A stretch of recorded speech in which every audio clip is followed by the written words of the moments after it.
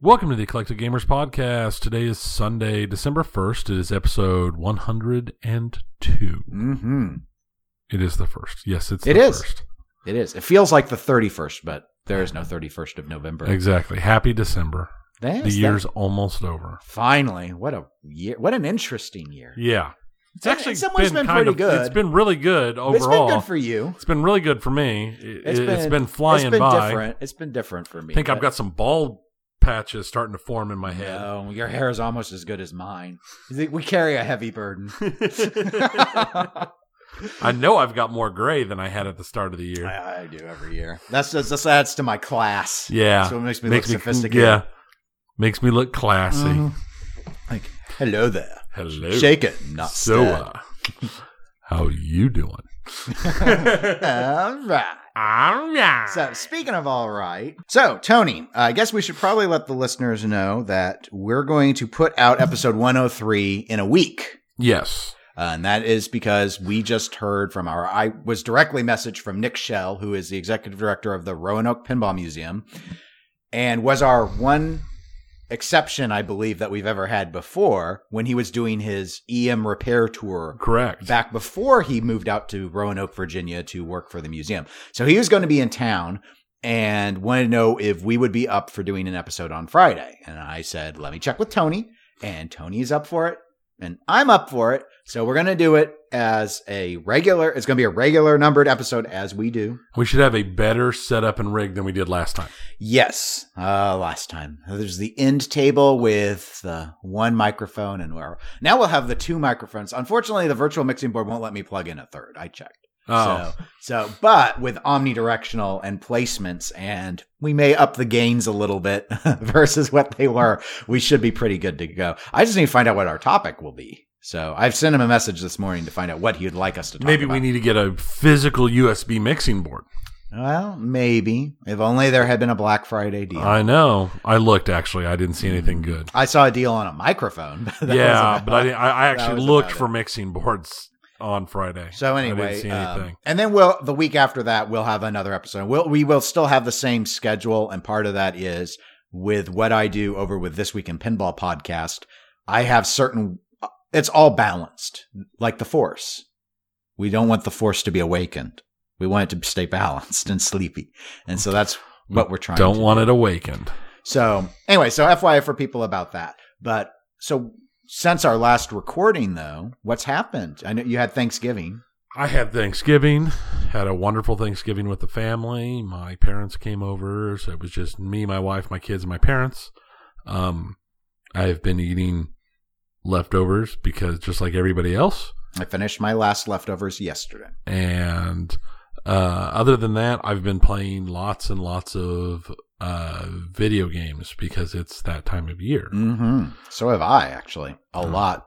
I put in more video game time in this last week alone than I probably have in the prior, any week in the prior 6 months, would be my guess. I would say I have. I'm pretty darn sure I have. I've really upped my weekend play the last month, though. I've really been pushing again on some games, so. See, because I haven't up until about 2 weeks ago, just after our last episode, because even just before that last episode, I've started picking up a lot of play because I was playing Outer Worlds, which I'm almost done with.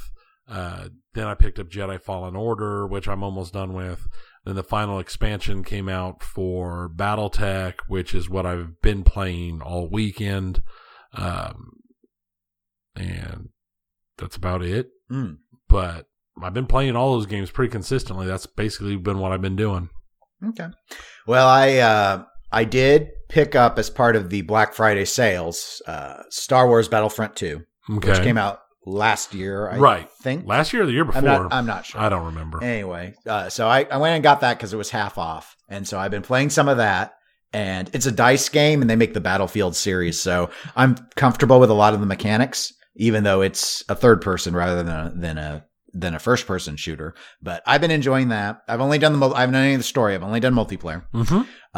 Red Dead Redemption 2, when we get to the video game section, I'm going to talk a little bit more about that. That was the hit game from last year. Yeah. I finally finished it yesterday, including the epilogue. So, which the epilogue was like 6 hours.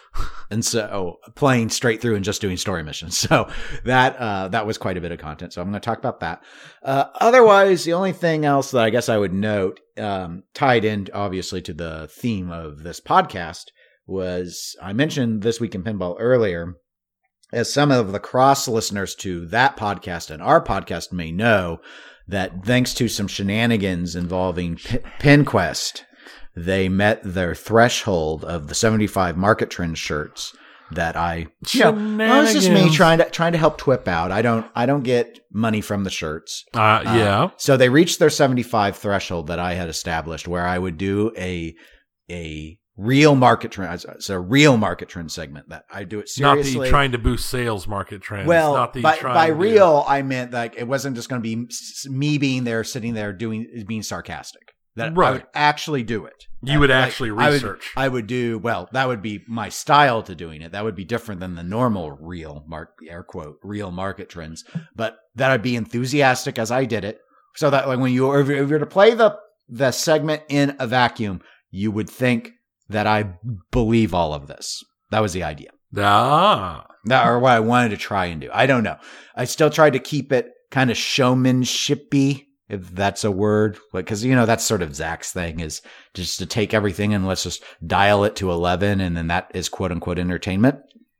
And then, but also I wanted to put my influence on it, which would be it will actually be real trends. It'll have actual research. Information, from the market, because why do it otherwise? It's just a bit. What good is an idea with no substance? That's my philosophy. So anyway, so I did that. I have had a lot of direct feedback. I'm surprised at how much, actually. It's the most I've ever received on a single episode of anything I have ever done. And the most negative thing I have seen was someone indicate that they don't know if they would want something that lengthy every single time.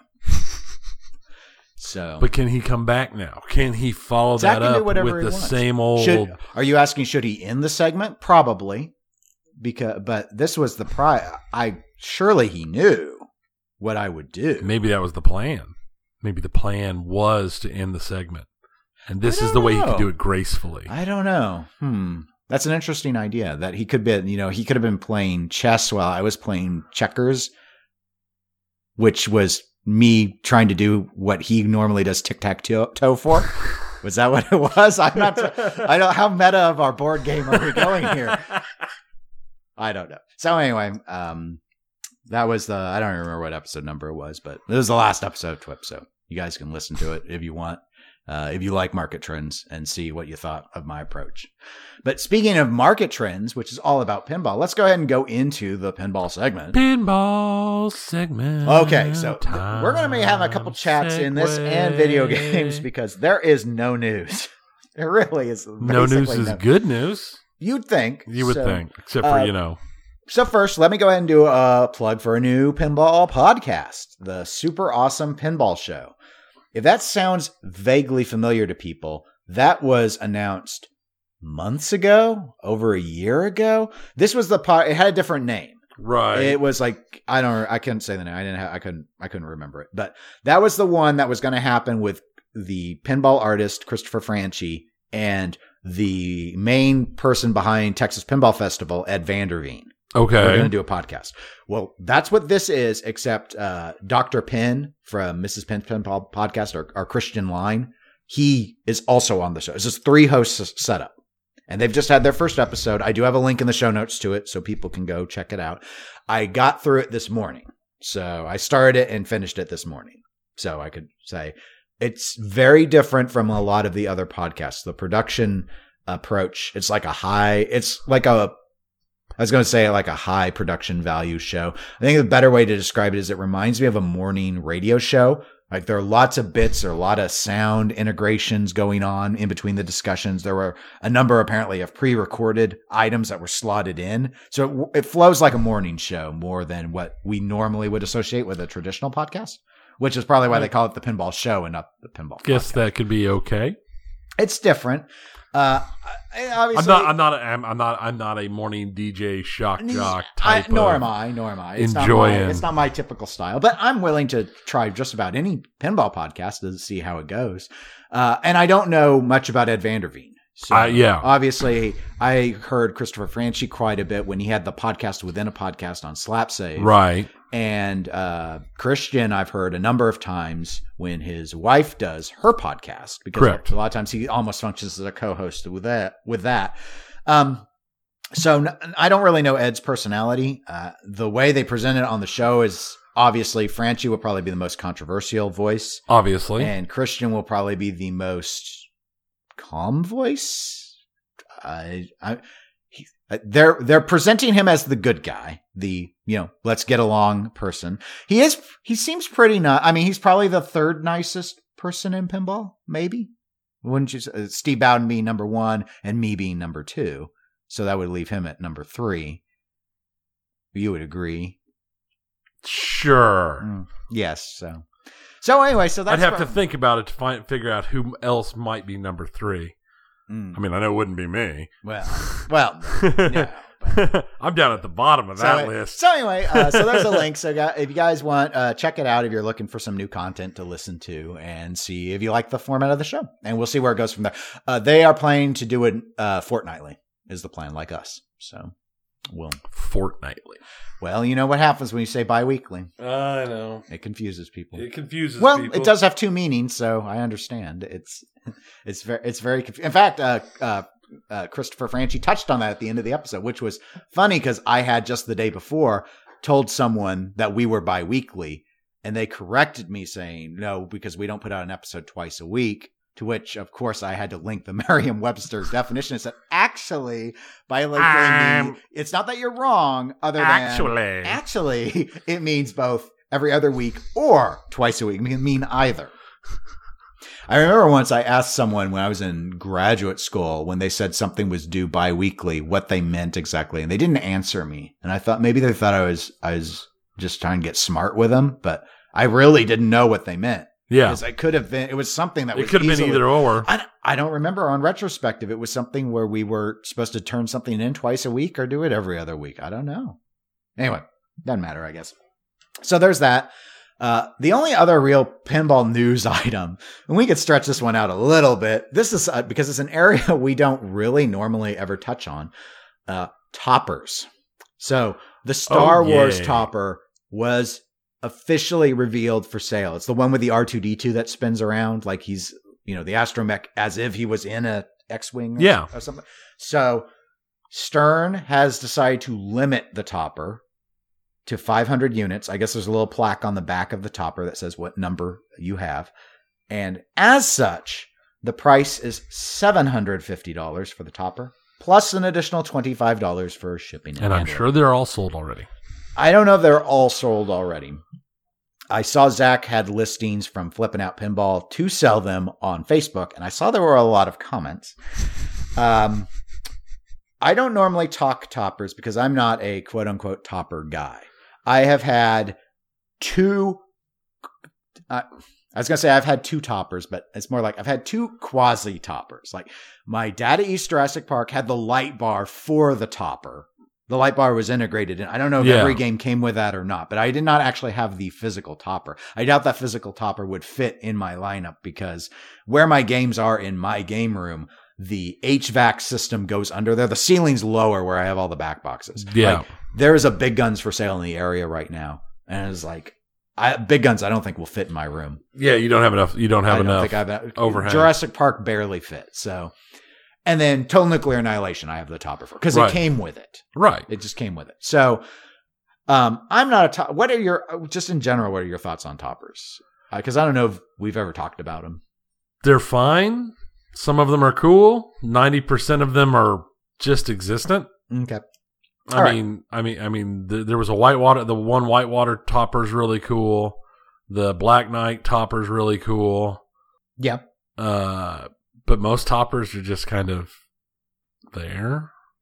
Well, that's a fair point. And a lot of manufacturers now are trying to better integrate where it's not just a topper that's just sits there or is always lit or whatnot, but it actually does, they've got the wires going up so that it's tied to something that's happening in the game. Like the TNA topper goes off when the reactors are critical. Right. Or High Speed 2, the Getaways topper, goes off when you're in the multi-ball, Right. or certain other mode. So I like those toppers. Sure. The light, just the light, like the rotating light, all that. Those kind of toppers I like. Most of the other toppers I can take or leave. I don't. Mhm. I am not buying a machine because of the topper, and I'm not saying no to a machine because it does or does not have a topper. okay, and so in this instance, I guess regarding the Star Wars toppers, I find this price extremely high. Extremely high. I'm not surprised. Given that it's limited, I get what they're going for. I don't know why they limited it, but I get what they're going for. I think it's an experiment. I don't fault Stern for trying to make money on the topper and deciding, let's go ahead and let's up price this $250 on top of what we usually cap our toppers at, $500, which is another price point I have often criticized. They'll sell them. And- They'll sell them. And I guess, Star Wars wasn't the most loved pinball machine that's come out of Stern recently. Doesn't matter. Granted, the comic art edition has also just hit, so this timing's pretty good. It's limited edition. They'll sell every single one of them, and it'll go fast. Okay. Because it's pinball people. Pinball people snap that stuff up. Yeah, but it's not like Willy Wonka hasn't sold out of the 500 collector editions. So That's true. So there's some limit to the number of limiteds that get sold, it seems. I guess Stern typically sells all of their LEs. When was the last one that didn't completely sell? I guess WWE. I hear they still have some. Yeah, that would be my guess. I don't know on things like considering Aerosmith. the sheer number of Star Wars out there, and with the new comic art one coming out and everything out, they'll sell all 500 of these in a snap. Yeah, the only thing that makes me wonder is it doesn't mechanically look fancier than, say, the Black Knight Sword of Rage topper, which isn't $750. So I don't know if people will see the value there. And we're only hinging it on the fact that there are 500, which is a lot of toppers. Don't know that most pinball people understand the word value. That could be the case, but they're very much a shiny, I like it, I want it. yes. But a lot of the stuff, it's easier to convince yourself that it has some sort of impact on the game that you're playing. Like, oh, I gotta go Star Wars Premium or LE because I need the Hyperloop. I need the hyperspace ramp, or I won't get it, and then I won't have the full experience. And I've seen people actually try and argue that the Pro is not a good game and the Premium is, all because of that one toy. While I don't agree with that, it's an argument that makes sense to me because that's an understandable argument. It does change the gameplay. It does. It does. And so, but a topper doesn't. Even if it's integrated, it doesn't change the gameplay. No. It's like a shaker motor. A shaker motor would even have more impact because how many people while they're playing can really experience the topper?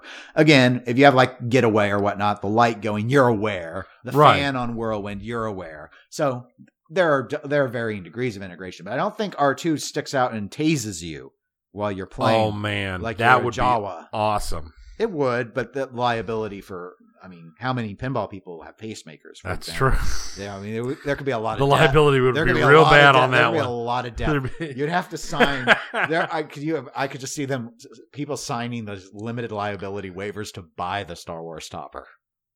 But it would be pretty cool. That would be pretty cool. It reaches out when you get a house ball, it just reaches out and tases you. Bing.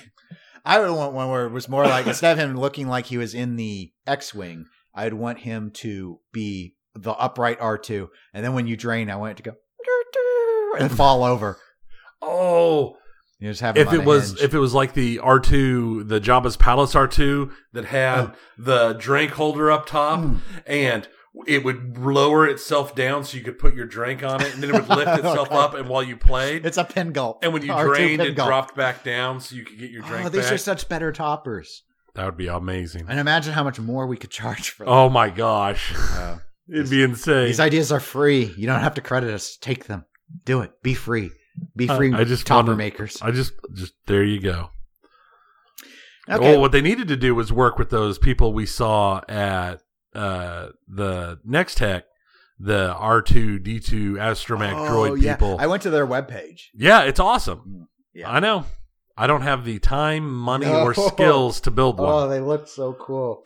I remember people, there was someone in our chat when we were at so there were these full-sized fan-built astromech droids that were at the Kansas City Pinball Championship. They're in the background behind us while we were streaming. And we had people in chat even mention it from time to time. Someone had asked if the Star Wars topper was being unveiled behind us because they couldn't see the mechs, but they kept hearing R2 units because they were driving them around and they were beeping at people. They were pretty cool. They were pretty cool. I don't know where I would put one, but yeah, I don't know. But anyway, okay, so yeah, toppers. I can't get excited about toppers, but that's the news of this week. So what could we do? I mean, and that's is literally the news of the week. I don't have any other pinball news. The last thing I thought we would do for pinball, and just because I cribbed it right out of your video game segment, so spoilers of what's to come, was given that we are in Thanksgiving weekend right now, a discussion about pinball franchises that we are thankful for.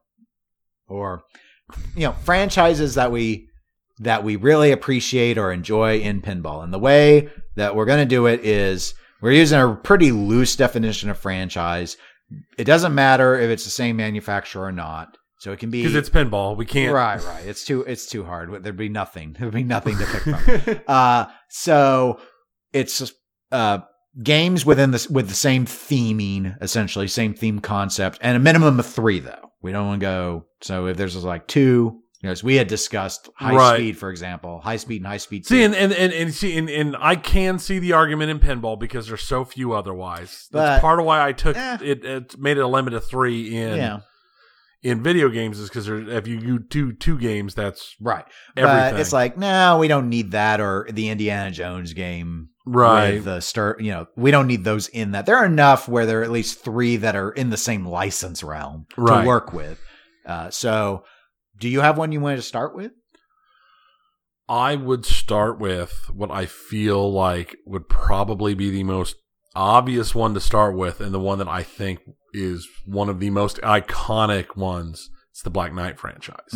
Well, it's the most timely. It is timely. Well, to be not the most timely anymore, thanks to Elvira, but it's the one. It is very timely. It was this year that we saw the 3rd one hit, and it's the one that I probably enjoy the most that fall within the 3 game rules. Because I enjoy all 3 Black Knights. The original Black Knight game is the one I like the least. Okay. But I enjoy all 3 of those games. After having one in the house for a while, Black Knight was always a game that I didn't care much for. Right. I appreciate a little bit more, though I am a big proponent of that the ball lock should be set to conservative. And so, like, we have one at 403 right now. Right. You can lock up top as soon as you plunge. That makes that game so much easier than what it could be when you have to shoot the horseshoe down below first. And so I think that it's a far stronger game once you go into that. Most people don't put the game that way. I get it because they want to feel like they're accomplishing something. But, But Black Knight 2000 is actually my least favorite because I think I like the music, but I think that upper playfield is way too easy to stay up on. And I have to disclose that on Black Knight Sword of Rage, I haven't played a premium Morelli. I have several times. So because of that, I can't comment on what I think about the upper playfield. I know there are a lot of high-end players who have complained that it is not a good tournament game because it's too easy to stay up on that upper playfield and shoot loops all day as well. So, but I like the Pro a lot. I would say that Sword of Rage Pro is my favorite of the 3 Black Knight games in the trilogy, in the franchise. Okay. And I do enjoy that one quite a bit. It's got a good story. The shots are challenging. It's really brutal. And it's still doing everything Black Knight. And I get why some people couldn't get past that it doesn't have the upper playfield. But it's still what I think was the key thing, hard. And that's, to me, it's hard and it's about the Black Knight. So it meets it meets everything, yeah. I mean, I would be tempted to, let me go ahead and throw out, even though this one is almost a cheat, and that would be the Pinbot series. And it's really just because of Pinbot. Right. Because Jackbot's the exact same layout. You can debate whether or not you like the Jackbot rules better than Pinbot's rules. It's a more advanced game. And let's face it, nobody likes Bride of Pinbot for anything other than art, because the game plays not nearly as good as the other two. Even if you set aside the $1 billion shot, the layout is just not as good. It's just now, in addition to the art, I would say it's got the coolest ball lock mechanism where you go and you like have to do her eyes, which was like right, but also the mouth as well, and it was the rotating head. That's a pretty cool mech. Yes, that is a good mech. But yeah, Bride's easily my least favorite. I don't think the geometry is very fun. Even if you go with the Dutch Pinball Bride of Pinbot 2.0 kit, that layout's still kind of a turd.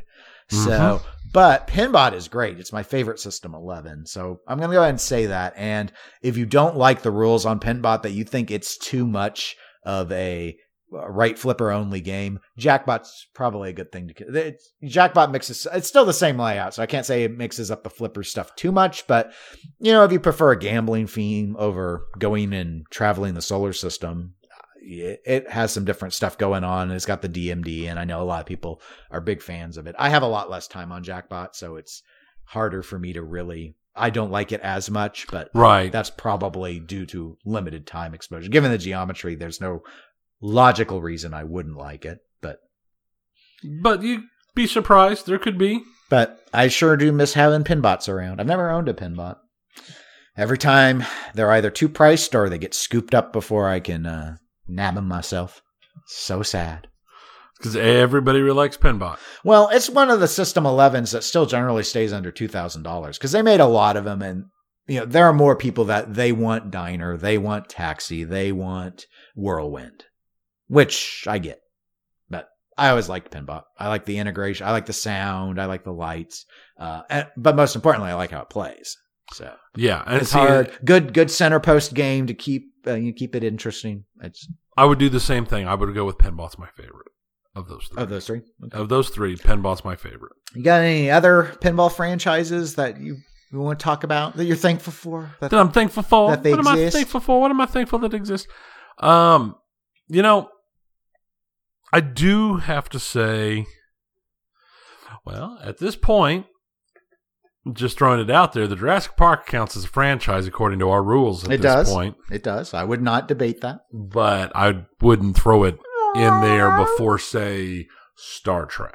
Star Trek, okay. That's an interesting one because every single Star Trek game was made by a different manufacturer. Right. That I'm aware of. There's the Bally Star Trek from the late 70s. Data East. Data East has the anniversary one. Then there's Star Trek Next Gen, which was Williams. And then there's the Stern version of Star Trek based around the newer film franchise. Right. So why would you name Star Trek? Because I think it has the most games that are really good. Star Trek is amazing. One of my favorite of Stern's newer games. Okay. Star Trek The Next Generation is one of my favorite wide bodies. I've got some issues with the game, but that's going to be any game. Star Trek the Data East. Is it the Data East Star Trek I'm thinking of, or the Bally? Let me look at the art real quick. The Data East one is the one where Scotty does the call-outs. It's a DMD game. Right.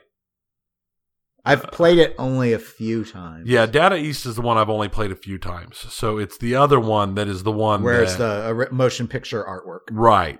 That's Bally's. The Bally one. It is a lot of fun as well, even if the artwork is a little weird.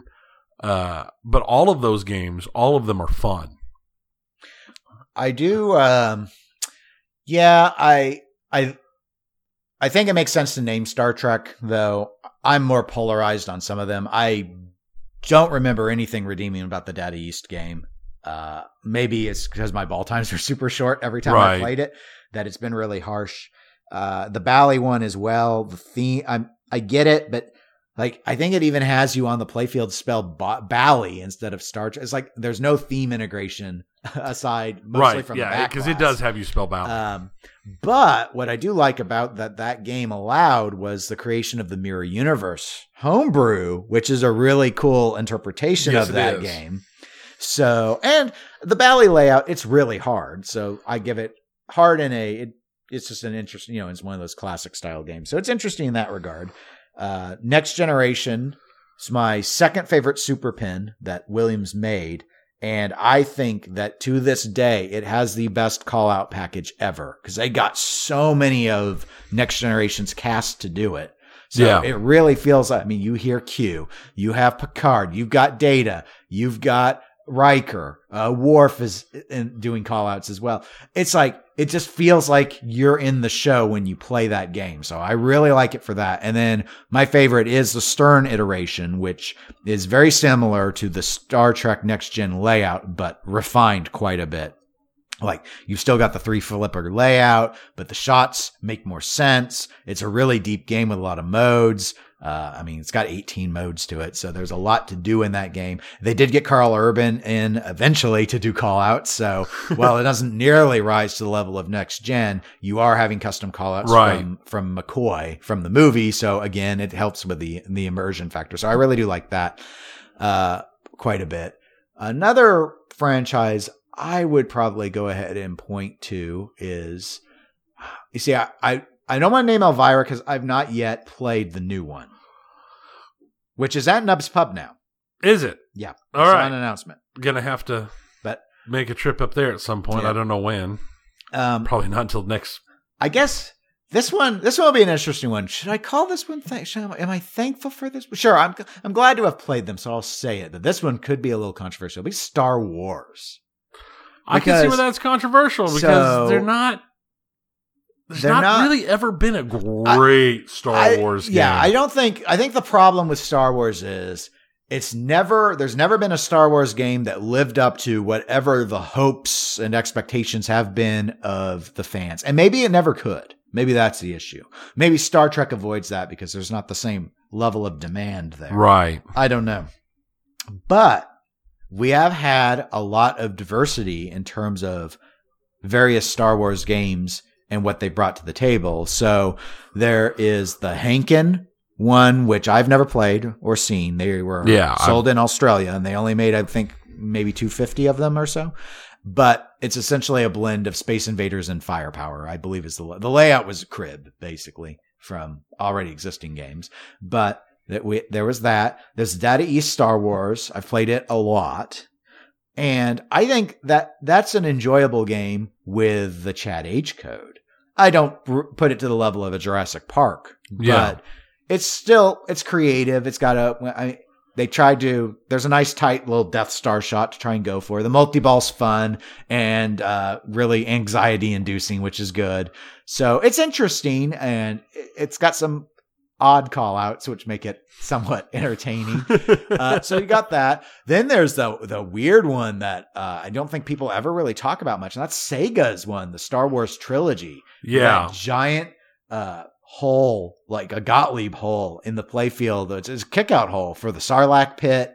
And I think it's got a whole bunch of stand-up targets, if I remember. It's a really odd one to just kind of run with it, tried to capture that Star Wars mystique. And then, of course, what we were talking about regarding the Topper earlier, the Stern Star Wars, which originally we have the premium on location now.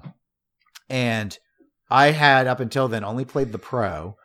They shoot quite a bit differently than I would have thought. I think, there's more, some things aren't backhandable on the premium because I believe of the steepness involving the Hyperloop and stuff. Yeah. But you do have the video asset integration. It's pretty heavy in that. So you get a lot of clips from the movie, and it's a very mode driven pin, requiring you to go for a lot of pretty precise shots.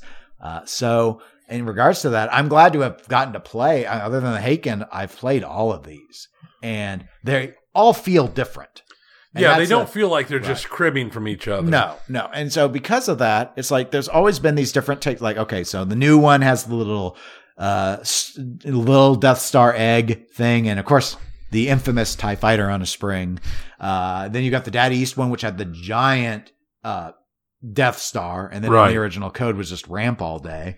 Ramp, and then ramp. a giant wannabe gobble hole for a Sarlacc pit out of the Sega one. So it's like they've all tried to do something different, and none of it really works quite the way you want it to. But there are some interesting things to go for on these games, and most of the older ones sell for a pretty penny because of the theme. And unless I completely missed it, we missed one. Which one did I forget about? Episode 1. Oh, The only non-original trilogy Star Wars. That's right. Game. And I have played it several times, obviously. And then the Star Wars that killed Williams. So Yeah. we got all. It's all there. That's right. The last full production game of John Papaduke until Raza. Until Raza comes out. But right. yeah, but again, that was interesting. That the gimmick there was the kind of holographic effect that Right. Pinball 2000 was going for. I think of the two Pinball 2000s, I preferred Revenge. Yeah, I agree. I think that's driven by the rules are better on Revenge. There was a lot on production with episode 1 that was, I don't want to say it was rushed, but they didn't have a lot of stuff initially because the film hadn't been out yet while they were Right. working on the pin. And I think you just sort of end up in a lot of kind of samey feeling generic modes. Revenge did a better job trying to encourage you to do other shots, I think. I don't know. Right. I find episode 1 exceedingly easy to play. Yeah. So, Well, and it's interesting. It's a problem that wasn't a big deal in the older days of pinball. It's a larger deal now, especially now with LCD screens, when you're talking about assets, because it used to be you wouldn't need a whole lot to prep a machine and have a machine drop around the time or within a short period of time of a movie coming out. And you really can't do that now between the need for assets and everything else. yeah. But anyway, I put it on my list just because I'm glad someone tried to make Star Wars pinball machines. Right. It should have been done. In fact, it even makes sense that this many were done, as big as that franchise is. It is one of the biggest franchises in the history of cinema. And obviously under the behemoth of Disney now, it will always remain big. When will Mandalorian pinball come out? Will there be a Baby Yoda topper? These are the questions we need answers to. It'll be $1,000 and it'll be limited to 750. They should limit it to $1,000 for $1,000 a piece. So, otherwise, I have a hard time of thinking of another major franchise that falls within the 3-game rule. Yeah, I mean, because there was again, like we said, Jurassic Park, which is Jurassic Park is fun. The new Jurassic Park is fun. Lost World exists. I've not played Lost World. I think I played it once. I have not. I don't recall seeing it anywhere. I think I played it in Texas once. I think. I'm not even 100% of that. But other than that, I can't think of. I guess if you wanted to start playing real fast and loose, I'm pretty sure that around the bicentennial, there were like 3 or 4 games that came out that would have qualified. But that's playing a little fast and loose for the rules, even for me, because I know there was Freedom, there was Spirit of 76 or something or another, something like that. There were a bunch of those bicentennial super patriotic themed games that came out there. And then they, like some of them, like the Add-a-Ball versions had different names. Right. And stuff like that. One we could discuss, it's not one I'm thankful for, but I'll bring it up, is, well, obviously, we could do Elvira. Obviously. That would be one. But I haven't played the newest one. So it's hard to talk about. It's like, of the 2 I've played, I actually prefer Elvira and the Party Monsters. I think it's more interesting layout. I don't enjoy all that. I don't hate Scared Stiff, but I don't really enjoy shooting it. It's super shallow. You hear fanboys? I hear torches and pitchforks. Well, no, I think most people would admit, even by 90s Williams standards, Scared Stiff was relatively easy to get to the first wizard mode. Yeah. It's fine. Let me tell, all right, God, why are we even on this? All right, here's my problem with Scared Stiff. I do not like that scoop in the back left that kind of fires towards the pops that you're constantly going into for the ball locks and everything. It's just the way that releases and then thus returns kind of straight down the middle is super unsatisfying for a game that seems to want to be a flow game. That is a clunker of a return. And because you got the bony ramp and the other ramp, and they're smooth and fun to shoot. But once you need to go up and start collecting your deadheads and everything, you're constantly going in this scoop, and the scoop fires back out in a really not fun way for me. I just don't like that part. And it's not, I don't know if it's that it disrupts the flow, or I just don't like how it feeds. I think it's like it fires off, doesn't really go in the pops, might hit one, comes back out kind of towards the middle. It's not like a drain monster or anything. It's just not fun. And you're in the scoop a lot.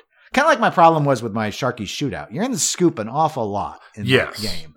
And that was my least favorite part of Sharky's, was always being in the scoop. And because it was so easy to hit the scoop on Sharky's, even when it was not. Yes. The problem with now Scared Stiff scoop is a lot better. The problem with Sharky's scoop is the pops constantly keep refeeding it. Yes, and that's what makes it such a chore. When you come out and the pops will feed it back in the scoop 5 times before it ever comes anywhere near you. Well, on Sharky's, I mean, you only have the one ramp. Now we're talking about something that's not even franchise. Now it and the left orbit feeds the scoop. The right inner orbit feeds the scoop, so the ball lock. The right outer orbit feeds the scoop. You have to sometimes directly shoot the scoop, and then the pops inadvertently feed the scoop. Scoop central. So here's a franchise. Well, that reminded me of one. There's the 8-Ball franchise, the actual trilogy of 8-Ball, 8-Ball Deluxe, and 8-Ball Champ. Oh, that were all Bally games. Yeah. So that's not even stretching it to all billiards themes, but actually the ones that are seen as actually being sequentially designed. And 8-Ball Deluxe is my favorite of the class of 81s from Bally. And 8-Ball Champ is quite a different. The thing I like is all 3 of those layouts dramatically different. Even though it's all about you playing 8-Ball, what you shoot for on each one is laid out in a significantly different way. So they all feel very, very different. You know, none of them rely on multi-ball. They're all shooters games. So, and while I am more of a flow design person, I do like shooter. I mean, that's why I had Sharky's, is I wanted a shooters game. And that is one of those sort of stop and shoot, all 3 of them, stop and shoot games. And they're hard. So that would be one. That would definitely. And those another one that comes to mind that I know you have a lot of familiarity with is what a lot of people call the Party Trilogy: Dr. Dude, Party Zone, and whatever the other one is. There's a third one. There's a third one. I'm forgetting which one is in. It's always Party Zone's the one I played probably the most. Well, we had it on location Dr. a Dude, lot. yeah. Dr. Dude really grew on me. I really like Dr. Dude. I wouldn't put it in my top 5. I wouldn't put it in a top 5 for System 11, but I would put it in a top 10. Party Zone, I hated. Ugh, absolutely hated Party Zone. All right, and the Party Animal. Party Animal was the other one. Yeah, I've played it, but I don't have a good memory of it. No, I recognize the translate, but anyway, of those, Dr. Dude, I really enjoy Dr. Dude. And I do not like Party Zone. I like Party Zone. I do not. I just remember getting ground to death on that in a tournament. And once I understood how that game's points worked, and I'd have to do the same thing to catch up. It was just, I never wanted to give up so bad in my life. I didn't, because I figured, well, I need the practice, so I better try. It didn't go well. It's like, I'll go ahead and keep trying, but I'm just not sold on it.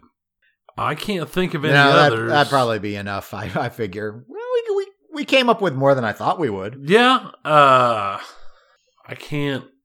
I mean, I can think I can think of a couple that I wouldn't mind seeing have more, but I can't think of any other big ones that are out there. Well, let's go ahead and transition to video games then. All right. And I mentioned at the start that I wrapped up Red Dead Redemption 2. I'd already played and won Red Dead Redemption many years ago. Yeah. So I thought I'd take a little bit of time just to talk a bit about it, because now that it's a year later and no one cares, it's a great time to give my spoiler alert. No, I'm not. I don't want to go into plot-based spoilers. But for those that don't know, Red Dead Redemption 2 is essentially, well, not essentially, it is a prequel to the events of Red Dead Redemption 1. So in a lot of ways, you may know what's going. You play as a different protagonist than you do in 2. But 2 and 1 are different. Yeah. But the player that you are in Red Dead 1 is in the gang you are in Red Dead 2. He's one of the gang members. So this goes about and kind of explains that part of that timeline that happens. It kind of, I guess I'd say the game starts about 10 years before Red Dead Redemption 1 starts. And the game ends probably something on the order of 3 or 4 years before Red Dead 1 starts. That's the epilogue portion. Yeah. Which was long. This whole game was long. It's a Rockstar game. It's super polished. I did run into a few bugs, but nothing game breaking. I had one instance where I gave a guy an item and he teleported on top of a chair standing that he had once been sitting on. That was I don't know if I recorded a clip of that, but that was sort of funny to see. The horse mechanics, when you get used to them, and they're pretty nice. I never got used to it. The problem was I kept putting the game down and then I wouldn't remember my controls. I liked Red Dead 1 a lot more overall. Though the voice acting in Red Dead 2 is great. Okay. It's great. Rockstar, AAA, doing all that. It's great. The storyline, not as good.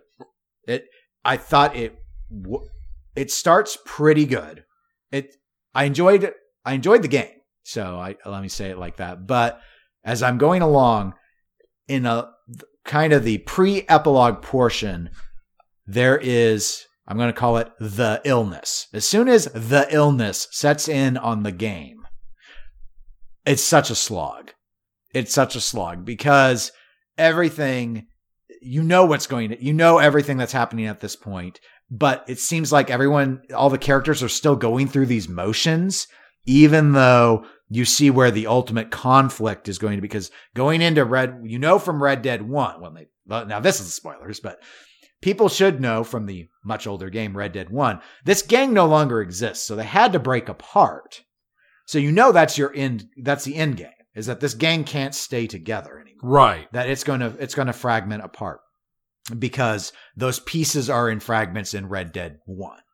But while you're going to this inevitability of a Greek tragedy style thing where you know the outcome, you're supposed to know the outcome as you're playing it.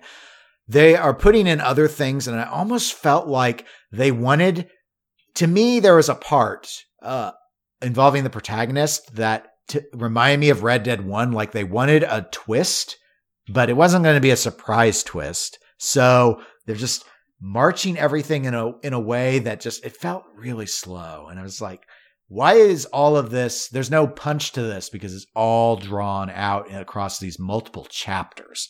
And it's just so tedious right at the end. There's a part in the game where you relocate to what essentially is New Orleans. They call it Saint Denis.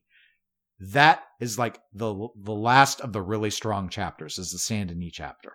And after that, it's all just kind of weird. Like there's a part where you end up just on an island off the coast of Cuba, and it just gets weird. It just gets weird. And it's still mechanically a lot of fun, and the performances are still really good, but it's a chore.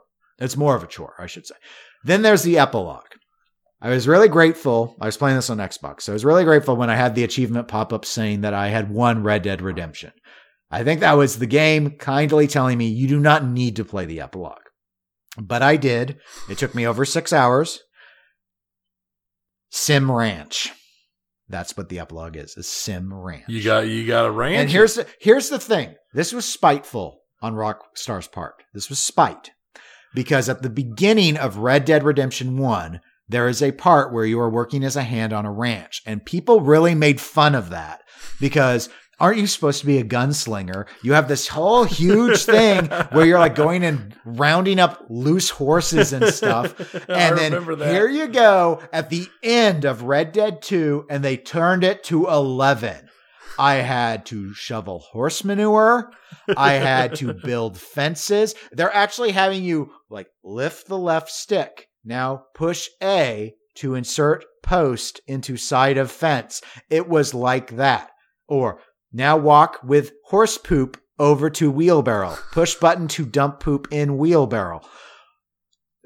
Help them break a horse. Help them go out and it was go run supplies from town in a wagon. It was all of that. It's awful. It's just awful. But they're interspersing some other stuff from your prior gang life stuff's going on. This is the epilogue's all post the gang breaks up. Right. And so there's all this stuff from the gang life that like every couple of missions, then there's something like, oh, here's someone that you used to know back from the gang days and doing stuff with the gang. And so they string you along for a while like that. You get to the point, it's like, do you even care? And I get it. It was trying to do some development to help explain why the character you play as in Red Dead 1 ends up where he is in Red Dead 1. So that all has to integrate with ranching and all of that. But it's just kind of like, it gets a little rough. It's like when you're waiting for to get to the third ending of Return of the King. If you've ever watched the Lord of the Rings trilogy, yes. Return of the King has 3 clear endings. And spoilers if you haven't read Tolkien, so shame on you, or seen those movies, shame on you also. There are 3 endings to Return of the King. The destruction of the ring is a clear ending point for the story. It's an obvious ending point. Then there is the crowning of Aragorn as King of Gondor. That's a clear ending point, that celebration. And then there's Sailing into the West, which is the third and final ending point in the film. There's also the dealing with Sharky back at the base in the books, which thankfully Peter Jackson cut out because that whole thing is awful. Absolutely awful. But hey, look, they aren't all winners, folks. Just look at the Hobbit movies. They aren't all winners. They can't all be winners. No, they can't. So anyway, my overall review, Red Dead Redemption, 7 out of 10. I probably had given it an 8 if it wasn't so freaking long with the boring stuff. But the epilogue pulled it down for you. The epilogue pulls it down. There's a lot to do, but a lot of that open world content is exceedingly tedious. Yeah. Remind me of Final Fantasy 15 tedium. So, like if you want to go and hunt, you can. If you want to go and do bounty hunter missions, you can. If you want to, there are legendary fish to catch and animals to track. There's a lot there, but all that is going to appeal in total to very few people. Right. And there's a lot to do in just the story. So at this point, the game's cheap enough. Go ahead and get it if you like Western games. And there's not a lot of them. No, there's not. And while Rockstar is pretty tight with their mechanics, they, kind of like Valve, love to do oddball button choices on stuff. So not everything makes intrinsic sense to me. And I didn't have a lot of, or at least I was not aware of a lot of customization I could do to the control sticks for certain things. So it would be periods like, well, how do you stop your horse? Let's see, going forward is A. So it's tapping the A button. So is it tapping the B button? No, it's right bumper. Okay. So normally I stop my horse by crashing it into things because I couldn't remember that. Right. Because that's what he's there for, is to crash into stuff. Poor horse. Kill him! Kill him! So that was my review of Red Dead Redemption 2. I'm now moving back. I've moved back over. Was playing just before you came over. In fact, Metro Exodus. I'm going to try and, because if I get stuff for Christmas, I need to free up time. So it's time to punch through some of this other stuff. So, but I'm not far enough in Metro Exodus to comment. I have been, as I was saying earlier, I've been playing a fairly large number of games. The big one that I've been wasting all my time on right now, not really wasting, but playing a bunch right now, has been the third expansion to the BattleTech game. I've talked about BattleTech many times. Yep. I streamed one of the previous expansions. When are you going to stream this one? Nah, I don't know. It's kind of slow paced for the type of stuff people want to see in a game. I will say that they have definitely upped the difficulty. The AI is making some very good decisions from the standpoint of tactical combat. Less good decisions from the standpoint of them fighting me because it's annoying. It's not like there's like I don't know if it's actually in there or if it just seems that way, but there seems to be a threshold of damage to one of your mechs now where the standard, I'm going to beat on this guy so he changes targets to the guy who's actually attacking him as opposed to the guy running away. I think once you hit a certain threshold of damage, they don't care. Beat on him all you want. They will kill the guy who's running away because he's got enough damage that they think it's possible to do, so it'll just keep hitting it. And it doesn't matter how much damage you pour onto that guy. He will not change off the target of the guy he's trying to kill. So I've lost some people because they made a decision that I, as a player, would have made and said, hey, I'm going to drop that guy. I'm not going to let him get resettled and stay in the fight. Your sacrifice is not in vain. Right. So I've also been playing the Jedi Fallen Order, which is crazy to me because it's so unexpected. And anybody who knows anything about it, I'm sure heard this, but it is a Star Wars game from EA with no microtransactions, and it's enjoyable. Interesting. I don't even know. I didn't even know EA could put a game out like this anymore. Maybe it was in development for so long I just couldn't go back and get it. Maybe that's what. Yeah, it's like we're already over budget. Just leave it. They couldn't. Who knows? Force it in. Yeah, force it in. It's fun. It is definitely difficult if you play it even on normal difficulty. And I'm assuming the harder difficulties are going to be even worse, but like a lot of games that are very single player story centric now, it has I just want to know the story, which is basically don't hurt me. Don't hurt me daddy mode. Yeah, that's exactly the old Wolfenstein. Yeah, that's exactly what it is, because it's like you can kill everything real easy and or you can crank it up to like Dark Souls hard. I have not. Yeah, I remember with Force Unleashed, my problem that I had with the higher difficulty stuff, because I think I played that in part on maybe even the hardest difficulty. I don't think I finished it. Yeah. But I finished it in another mode. But one of the things is it's really non-immersive when I'm having to wail on stormtroopers with a lightsaber like it's a Nerf bat. It's like, what? No, this is a lightsaber. This doesn't feel like Star Wars. I'm supposed to cut through just about anything. Yeah, I should be able to hit it and just end it. Yes. Yeah. That's why you send in a bunch of battle droids. Roger, roger. And that's how a lot of this, that's how this feels, because things don't last beyond a hit or two. It's not like some of the old stuff, but So I wonder on the harder difficulties, does your lightsaber become a Nerf bat? Or, I'm assuming or you just become a Nerf ball and you just can't take damage, but you'll still be able to kill things in a couple hits. See, that would fit. That would make sense. That would be quote unquote realistic. Right. And it would require you to use the block, bounce back shots, all that stuff a lot. It's like you're just super duper squishy, but you still deal out just as much damage as you always did. Right. With Force Unleashed, that was not what they did. They just gave everything more health. They did. Just wail on it, whatever. Force Unleashed is not a good game. It was an interesting tech demo. I can't believe they made a second one. But anyway. I never finished. That's not this. Yeah.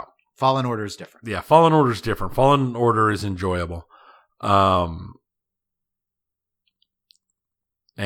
The Outer Worlds. Yes. Which I'm almost done with. I would have been done with it, but I got sidetracked by the other games. That's fun. I like that it's open world-ish while still keeping areas small enough and keeping everything tight enough that even when somebody who has a problem with open world games, such as myself, you can get through the game pretty quickly. Because my problem with open world games is like, take for example, Fallout 4. Before I went to Diamond City, one of your very, very, very first goals, one of your very first places you wanted to be, I was 120 hours in the game before I got there. Because I was like, ooh, shiny. Oh, that's shiny. Yeah. Ooh, what's over here? Well, they could have. And in some Fallout games, for various zones and stuff, they have tried to control that a little bit by the level of the enemies and stuff in certain areas. Right. That's never been, I mean, Fallout's been, though, very open about trying to let you go and explore and be open as you wish, versus Dark Souls you brought up earlier. Dark Souls, for example, that was one of the things is you don't know where to go, but you find out very quickly if you're going to the wrong area because you will basically do no damage to enemy. And the starting zone is almost a hub. So there is like, go 30 feet this way, and then you find skeletons that you can't even destroy that just keep coming back, and they'll one-shot you. And eventually you find the path where it takes things 3 shots to kill you, and you're like, oh, this is the right way. This must be the right way. This is where I'm supposed to go. I have a chance. Their tactics are simple. They actually stay dead when I kill them. Take a chance. Until I stay at a bonfire, and then they come back.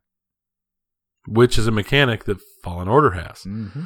You can heal yourself to full when you go to a meditation point, but if you do, all the defeated enemies come back. Yep. That actually was a mechanic that I liked in Dark Souls. I thought it fit for what they were going for. Right. So, we'll segue from that, since we're talking about, Star Wars, big video game franchise, Fallout, big video game franchise. Huge. We will go ahead and segue into our video game franchises we are thankful for. And since I started with pinball, you'll start again. I'll let you start with video games. Because I'm really interested on this one to see how we come together and diverge. Well, there are so many more video game franchises to choose from than pinball, so we could end up going all over the place. Yes. So one of the ones I'll name that I don't think you would name would be the Battlefield franchise from DICE. Oh, you're right, because I think I've played a little bit of one of those games. I have played a lot of them. They are actually, I suppose, if I could only pick one first-person shooter franchise for multiplayer to recommend, it would be the Battlefield series. Not all created equal. There are some I've definitely put in less time than others. I've not played them all either. But what I've always liked is that DICE has leaned very heavily into vehicular elements to the combat on the battlefield. And so, whereas for a long time, Call of Duty was rapid spawns, rapid respawns, going around as infantry, shooting each other. On what I call proper battlefield maps, you would have your infantry class pick. They usually do something like a 4-class system. The classes make sense. They ideally work together well. You have squads, like a party of 4. Ideally, people are doing different roles in that. And it's designed around that sort of communication and teamwork, along with vehicular combat. So depending on the era, of course, what vehicles you have, but we're talking aircraft, we're talking about tanks, jeeps, tut-tuts out in Vietnam, all that stuff. And so given that, it always to me felt more realistic than Call of Duty, where it's just a bunch of troops running at each other. If I want just a bunch of troops running at each other, now, to be fair, Halo. I have watched the videos of the guys who fly the jet up, jump out of the jet, fall down, shoot down 2 other jets with their rocket launcher, land back on their jet, climb back into their jet, aim it at a tank on the ground, and then bail out of the jet just before it lands on the tank on the ground. Mm-hmm. Very realistic. Yes, well, DICE has made improvements over the years with the ability. But it's just the idea that there should be vehicles if you're actually in a war. You would think. And those vehicles should probably make a difference. I mean, it used to be like in Battlefield Bad Company 2, if the enemy team has a Hind and the pilot actually knows how to fly it, you will probably lose because it's a Hind. The best chopper ever made. At least in Battlefield Bad Company 2. It always was worse if it's like, oh gosh, we're not on the Soviet side. They're going to have a Hind. They're going to have a Hind. And we're going to have a Bell or something. No, they give you something. But anyway, so that would be one I would name. For FPS, yeah, that would be the one I'd name. Okay. I'm going to flex old. Real old. No. Flexing old on this one. I'm going to go with what was my first real kind of space flight sim and still one of the favorites. Oh. Wing Commander. Yeah, it's a good one. It had Good storylines. It started out before voice acting was a thing, moved into voice acting, went beyond voice acting to full motion video, and they did it all very well. They did not skimp on voice actors or actors for the full motion video. You had, Mark Hamill, John Rhys-Davies, big name stars doing their voice acting. In addition to all of that, it was a game in a time when games had a single path to completion that had continuous branching paths. Yes. Every single mission had a success or a failure. And with some of those failures, your game ended. And with others, you just moved farther down the chain and you could get back to the good side with another success, or you could go farther down the bad line with a failure. And there were all sorts of things that could trip whether a mission was a success or failure. And they had a huge branching campaign that had very deep changes to the actual game itself, depending upon how you did on earlier missions. And it was just so much fun. And it became so iconic, at least in my mind, with games of that style. And the ships, and they put out books that were really good. They put out a movie that was terrible. So terrible. Poor Freddie Prinze Jr. But it was one of the original franchises out there that really, really went deep into me. And I don't know that there's a Wing Commander game I've not played. I've even played the ones for like Super Nintendo and stuff like that. And the weird things that were basically Wing Commander in name only type games that came out after like 4 and Prophecy. And Prophecy wasn't that good, but. Yeah, the last one I think I played was Privateer. Privateer or Privateer 2. Privateer 2 had Clive Owen as the main protagonist. I think it was Privateer 1 for me. Yeah.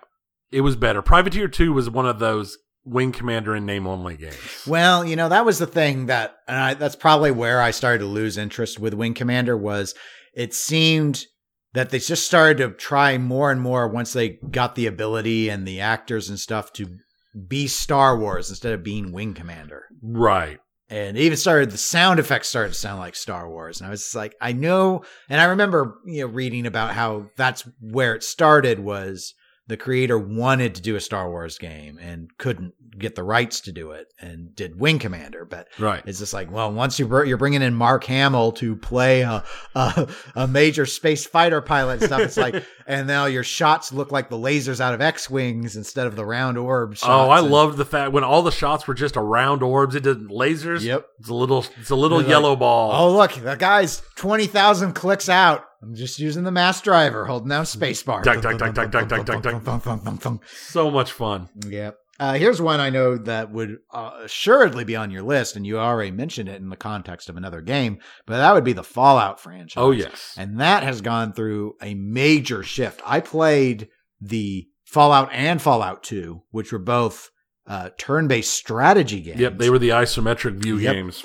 Played them both. But what was interesting about those, and I put most of my time in on 2. I didn't spend as much time on the first one, but I did play it, was that you had these dialogue choices. You could make very significant decisions that impacted the end kind of credit portion of the story, but they just changed their overall gameplay experience. Yes.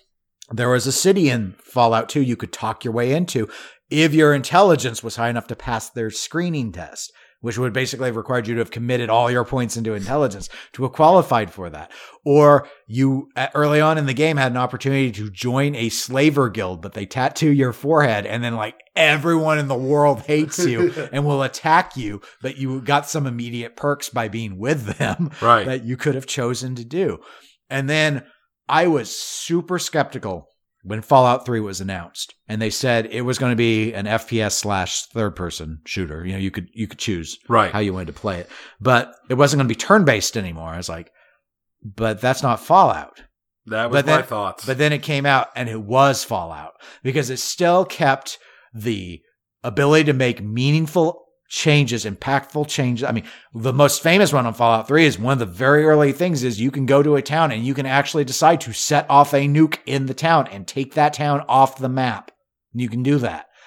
You still had the traits, the power of the Pip-Boy, determining what you could and couldn't accomplish. And you still had the massive open world that you could now explore in an easier way than it was. I actually think that Fallout got better with that change. I think so. And so I have not played every single Fallout game. I have not played 76. Or Brotherhood of Steel, probably. Or Brotherhood of Steel, I did not play. But I have enjoyed all of the games I have played to varying degrees, but they've all been enjoyable. Yeah. And so while I haven't liked every single thing, say, that 4 did, I still really liked that 4 came out. I would say story-wise and world creation, New Vegas is probably the best. Yep. And 3 is probably the least buggy. Would kind of be where I would land. I would go the same way. I'd say 3 is probably the least buggy. New Vegas is the best story-wise and interaction-wise with your skills and everything. 4 has the best combat. They did make a number of changes to the combat. I would for 4. really like to see 4 or a follow-up game that returned to the point where your choices and your skills and all of that, well, A, existed, and B, were important like they were in 1, 2, 3, New Vegas, because that kind of went away in 4, but I want 4's combat system. I liked in 4 that the power suits were huge, hulking, monstrous, like heavy battle suit things. Yeah, you had to. They had to have power and all that. You couldn't you didn't just equip them like they were a new coat. Exactly. I enjoyed all that, but then I liked the ability to, if I wanted to roll a character with 1 intelligence point, every single chat would have a thing that was basically like, "Ooh, you're a dumb one, aren't you?" Yeah.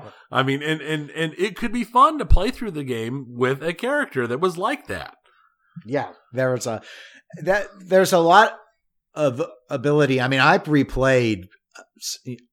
I'm trying to think if there's 4 might be the only one of the 4 and 1 might be the only ones where I never did the story another way, at least in part. Yeah, I think I just continued on with 4, but like I did a hardcore run on New Vegas. I did I played New Vegas probably the most. For 3, I went through and played as an evil character at one point to try that. I don't know if I finished it all the way, but I went along to become as evil as I could be, and just all sorts of stuff. So yeah, no, they've really stuck well with that. It's unfortunate that they've taken such a black eye with 76. Yeah, it is. But that was the developer's fault. So, well, they caused their own problem. So, but anyway, I knew that would be one you would like. Yeah, definitely. Let's see.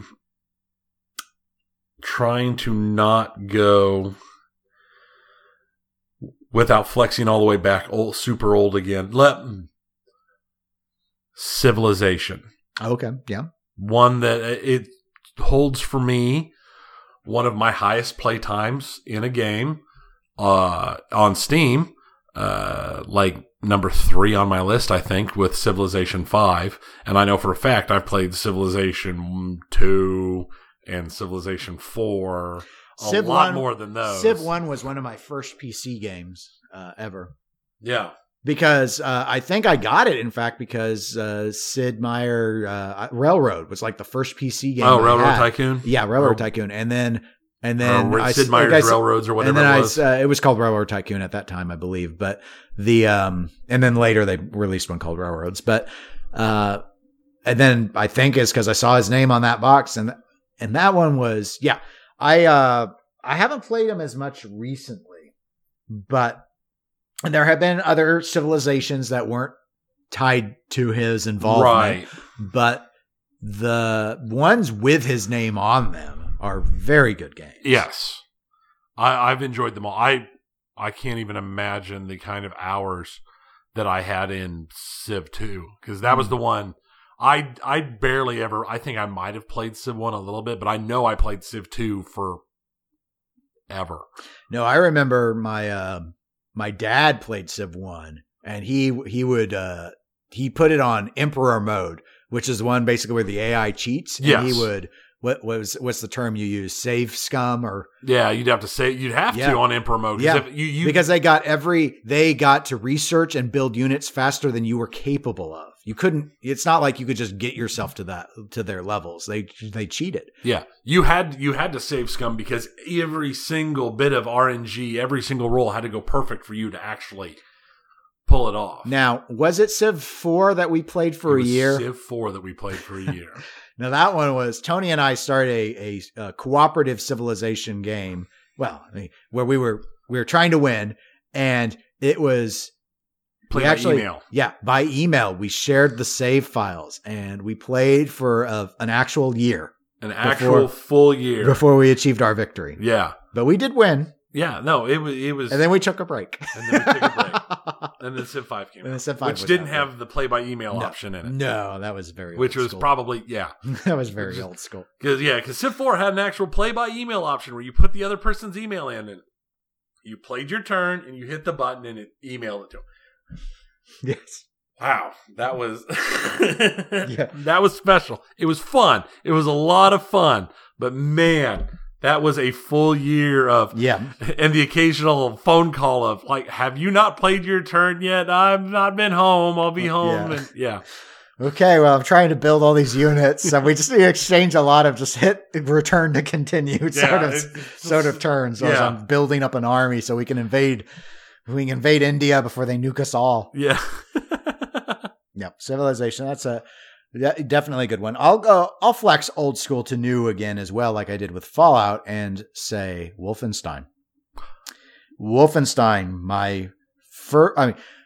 We played a lot of Doom and Doom 2. We did, which is obviously one that would be on this list. And Duke Nukem as well was done. No, that is not a franchise I would cite at this. Duke Nukem. No. I meant Doom. Right, Doom, yeah. And Doom, I could just as easily have said here, because there's ever since Doom 2016, which is an excellent game. Amazing game.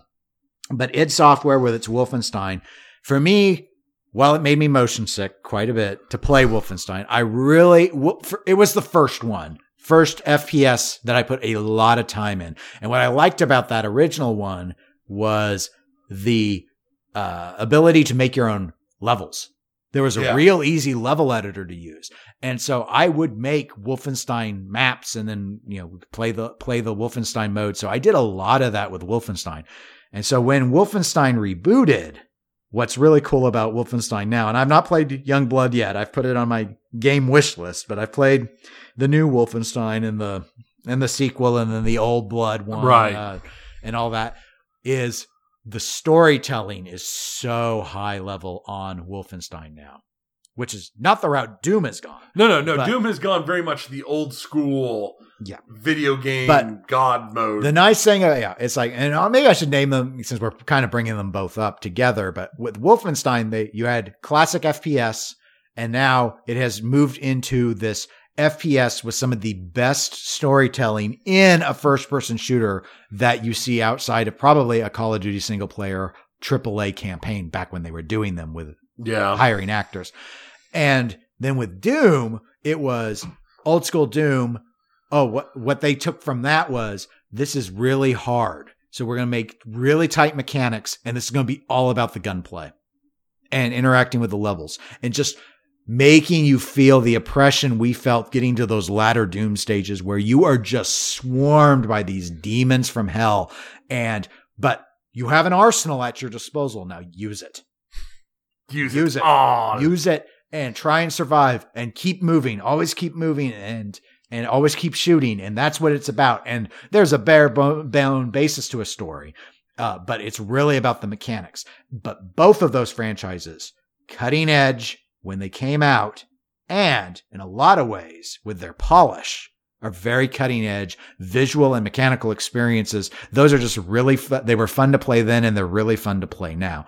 And they had really long lulls where there wasn't really a lot of activity of note, at least, to talk about with those franchises. So to me, again, especially if you want to talk about single player experiences, both those would be the FPSs I would look to, both in the past and today.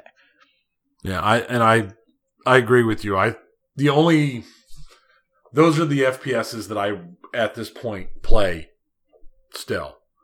I mean, other than occasional like one-off games, but franchise-wise, I've been off of Call of Duty for years and years and years now. I've not really been a Call of Duty person since they left World War II. So I never, Call of Duty 2. Most people who buy Call of Duty buy it for the multiplayer experience. Right. In fact, I think they just had one come out recently that only had multiplayer. Yeah, that's pretty much how they do it now.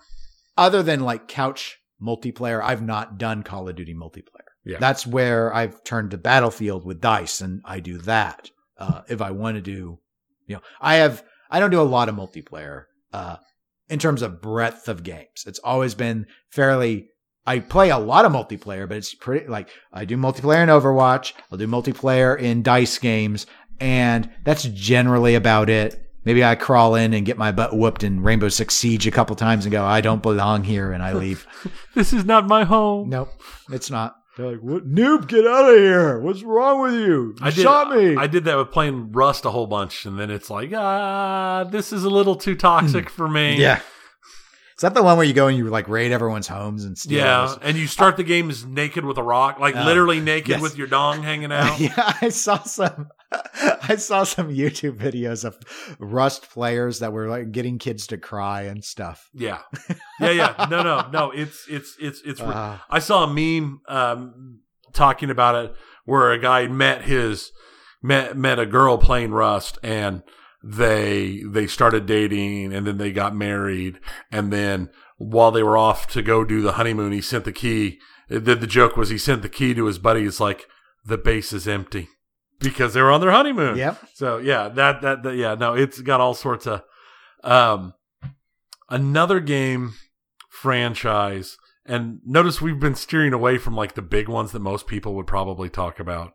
But that is important to me in a similar way as the Wing Commander games, but I don't rank it as high as the Wing Commander games, are the TIE Fighter games. So the X-Wing, TIE Fighter, X-Wing versus TIE Fighter, X-Wing I didn't Alliance. put much time on those. I put lots of time on those games. I enjoyed the crud out of those games. My only issue was they did not have the kind of branching storylines that were in Wing Commander, so they always felt weaker to me because of it. But I enjoyed the games a lot, and probably the only Star Wars games I'd put on this list. There's other Star Wars games I've enjoyed. Some people are like Knights of the Old Republic fans and such. I enjoyed Knights of the Old Republic. It was a lot of fun, but weren't there only a couple of those so far? far? There were just two. Yeah. And the second one wasn't completed. It was one of those where it was released incomplete because they were like, put it out. And then, but I liked those games. Those are all part of my flight simulator days. And there's some games starting to come out like that again, but they don't grab me the same way they used to. And Chris Roberts, creator of Wing Commander, has Star Citizen out there supposedly. People are playing it. I've not looked. We've talked about Star Citizen. We talked about it in the show, past, but it was a long time ago. It's out there. They have. Is it fully released now? Not yet. They have a roadmap. The single player version, the single player part of it, because they're basically creating two games together. They're going to use the exact same engine, but one of them is going to be like Wing Commander. It's going to be an old school single player game. And the other is going to be this big, massively open world game. That's Star Citizen. The other one is Squadron 42. It is slated for release next year or the year after. Okay. They're in the polishing stage of it now. All right. Supposedly. Yeah, I don't know. Let me look at the status real quick. Now, here's the thing is, I actually kickstarted this game. See, I thought you had done something with them. Yeah, no. And I could be playing the beta right now, and I've not touched it in years. Years and years and years. So, yeah, they're putting out monthly updates for Squadron 42. It'll be there eventually. the Star Citizen eventually. It's got a lot of playable stuff. People play it, but it's not there. It's not fully active. It's still all alpha stuff. So we'll see what happens with that. I think it's shocking to me the amount of money people are pouring down that hole. We talk about pinball as being a money pit hole. Yeah, no, it's not. It's not the only hobby it's not the only hobby that's kind of screwed up. I've seen lists of people, individual players, who have poured enough money into Star Citizen that they could have purchased every LE Stern has put out since they started putting out LEs. And that wouldn't be a drop compared to the kind of money they've put in. I mean, Star Citizen, you're talking about having things where there are $10,000 packages and there's like 9 different versions of it, and some people have bought them all. See, Stern, the toppers, that's not where you got to go. You got to go into this. Right. You're going to the Star Citizens. So that's where you make the bank. Right. That's where it's at. That is the fat money right there. There are, because I mean, they still release release ships. Oh, look here right now. Starter packet, $45. So just get you in right now with a cheap little cruddy starter ship. $45. Nothing big. Or let's see something a bit bigger that they'll want you to purchase and flex into. How about this? That looks like a cool ship. It looks like a giant turtle. What's the buying options for this? $220. Wow. Just to buy just the one ship to play in the game. $220. It's nuts. It's nuts, but hey. Yeah, they're in Alpha 3.7. Okay. Well, thank you for the Star Citizen update, because I'd almost forgotten about it. Yep. Nope. It's still out there, supposedly. So we'll see what happens. Do you have any other franchises that I think I've named enough. I mean, there's so many others. There are. I mean, we've not touched. We didn't touch Mario on any of the Nintendo stuff. No, Metroid, and I haven't. Sonics. I haven't been playing a lot of those recently. So to me, they are less important.